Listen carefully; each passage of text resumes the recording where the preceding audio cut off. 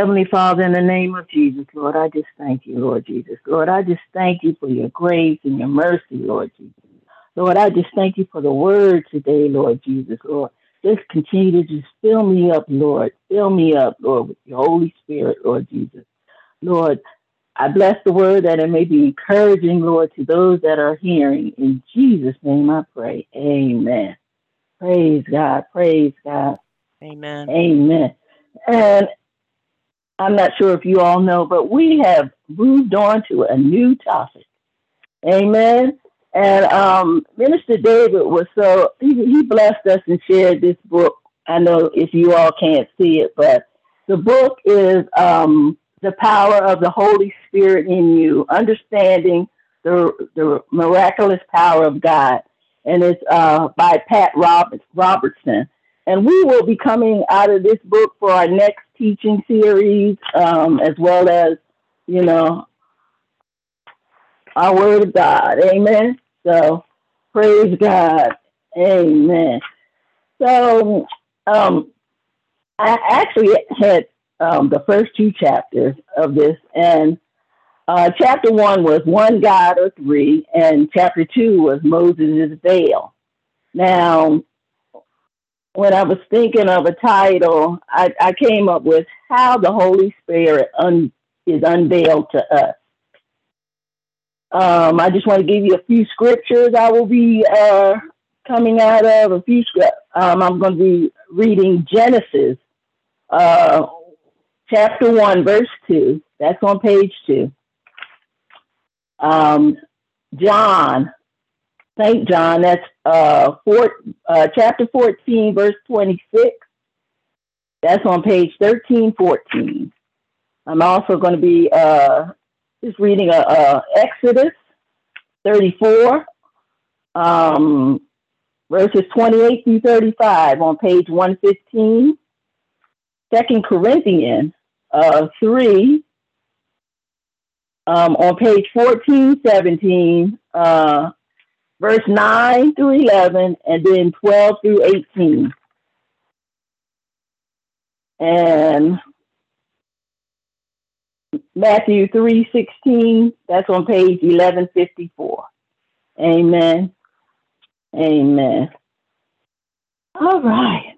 I said, in my reading, there was a question, and it read, do Christians really serve three gods? The answer to that is no. I know in an earlier teaching, I shared with everyone about the Trinity, the Father, the Son, and the Holy Spirit. Three persons in one Godhead. We serve one God, eternally existing in three persons. God the Father, God the Son, and God the Holy Spirit. In the beginning of time, before the earth was formed, not only was God, Elohim, God present, but also Ruach Elohim, which is the Spirit of God, as referred to in the Hebrew. Now, the word Ruach is spelled Ruach, means breath or spirit. And we know Elohim means God. Genesis 1 and 2 reads, at first the earth lacked shape and was totally empty, and a dark fog draped over the deep, while God's spirit wind hovered over the surface and the empty waters. Then there was a voice of God. It's pretty safe to say that the Spirit of God was ever present at the creation of the world. And the Spirit of God is distinct from the God the Father. The Holy Spirit is the power which activates the will of God and the Word of God throughout His creation, and definitely to those of us made in His image.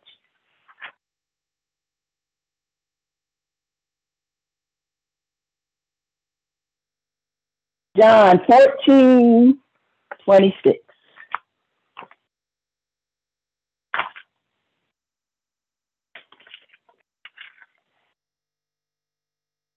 John 14:26 says, it's still so small. It said, my peace, no, wait a minute. It says, the Father is sending a great helper, the Holy Spirit, in my name to teach you everything, and I remind you of all I have said to you. I will ask the Father to send you another helper, the Spirit of truth, who will remain constantly with you. The Father is sending a great helper, the Holy Spirit, in my name to teach you everything and remind you of all you have said to you. The Holy Spirit will be sent to believers to bring strength to them, then reveal the truth about Jesus Christ, his nature, and his mission here on earth. I'd also want to share with you what the Holy Spirit is not. The Holy Spirit is not some force that we see on TV or in the movies, because sometimes these movies can get a little way out there. And you know, the Holy Spirit is a person who knows us, who loves us, who empowers us all to live, to love, and to do things that Jesus did. Is the Holy Spirit active in your lives? Are we, the children of God, using the power and the will of God? Now, many of us have read and heard the stories about Moses. I just like to share, just take a few minutes to talk about Moses' veil. In Exodus 34, 28 through 35, it says, Moses was with the Eternal for 40 days and 40 nights. He fasted the entire time, no food or water. Wow.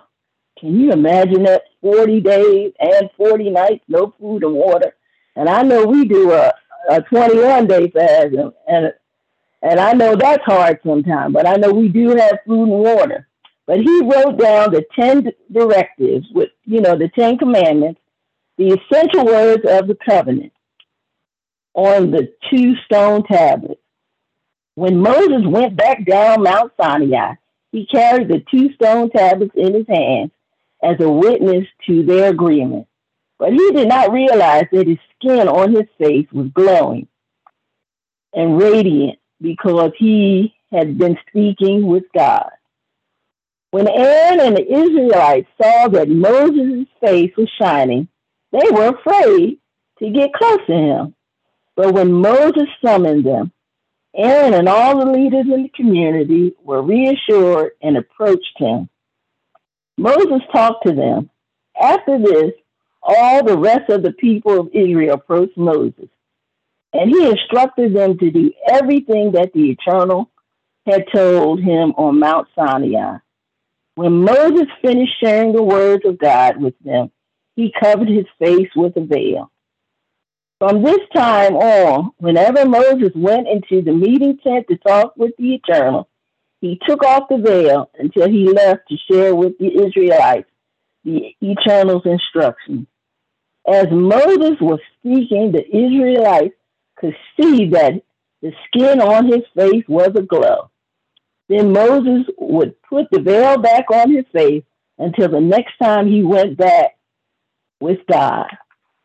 Now, I was looking at that, and I was trying to, when we study, I came with my own interpretation. In 2 Corinthians 3, verse 9-11, it reads, Paul, let me go to 2 Corinthians 3:9. I had all these tabs in my book. 3:9. It said, if the glory ushered in the ministry that offers condemnation, how much more glory will attend the ministry that promises to restore and set the world right. In fact, what seems to have a great glory will appear entirely inglorious in light of the greater glory of the new covenant. If something that fades away possesses glory, how much more intense is the glory of what remains?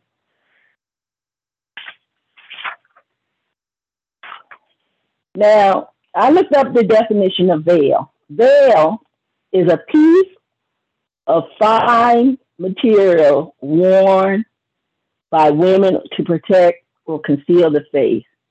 Or another definition, it could be a thing that serves to cover, conceal, or disguise. Now, the last few years we've been wearing these masks, and it conceals this part of our face. Now, I'm not sure about you all, but sometimes I find it hard to communicate with others when I have that mask on my face.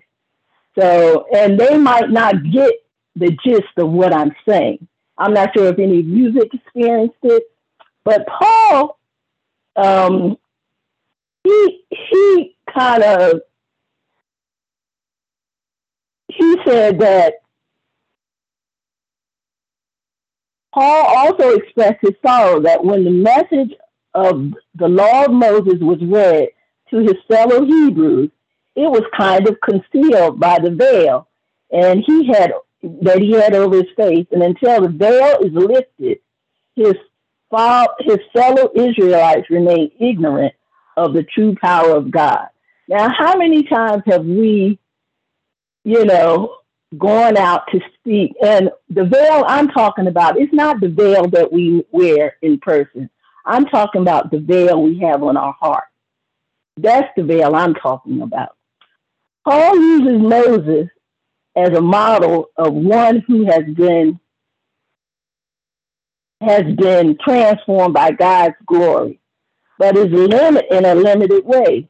Moses encountered God, the Lord, through the Spirit on that mountain, but the Spirit now, as a fulfillment of the new covenant, dwells in the hearts of believers and continually transforms them. This transformation is based on a new way of understanding God's revelation. Jesus himself is the one who reveals God's glory and is the very image of God. Through this Spirit-enabled encounter, believers experience a new way of living and therefore come to resemble the Anointed One as they reflect his glory. In verses 12 through 18, it says, in the light of hope that we act with great confidence and speak with great courage. We do not act like Moses, who covered his face with a veil, so the children of Israel would not stare as the glory of God faded from his face. Their minds became as hard as stones, for up to this day, when they read the Old Covenant, the same veil continues to hide this glory. This veil is lifted only through the Anointed One. Even today, a veil covers their hearts when the words of Moses are read. But in the moment when one turns towards the Lord, that veil is removed. By the Lord, what I mean is the Spirit. And in any heart where the Spirit of the Lord is present, there is liberty. Now all of us, with our faces unveiled, reflect the glory of the Lord as if we are mirrors. And so we are being transformed, metamorphosed into the same image from one radiance of glory to another, just as the Spirit of the Lord accomplishes. Amen. We as individuals wear veils all the time, and I'm not talking about any physical mask on our face. Coverings that we mask that we've been wearing over the last few years. I'm talking about those veils of ignorance. I'm talking about those veils of hatred, those those veils of unforgiveness, those those veils of fear.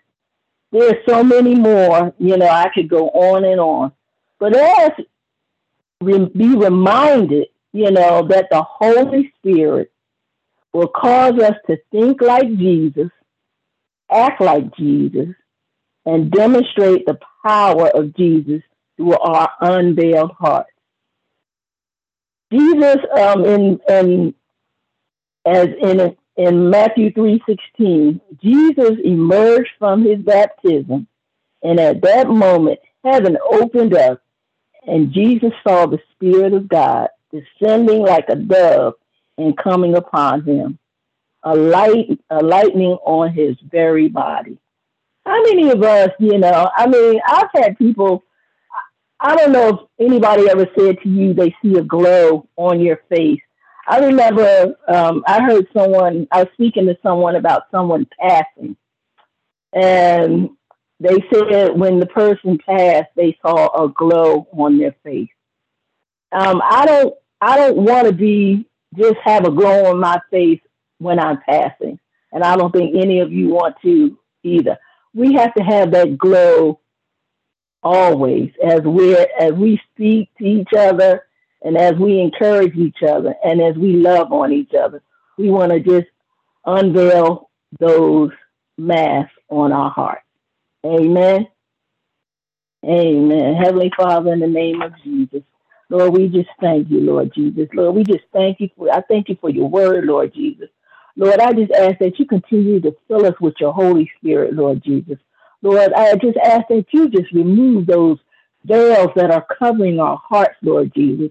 We want to open up our hearts to you, Lord Jesus, through your word, Lord Jesus. Lord, we just ask that you continue to bless us, keep us. In Jesus' name I pray.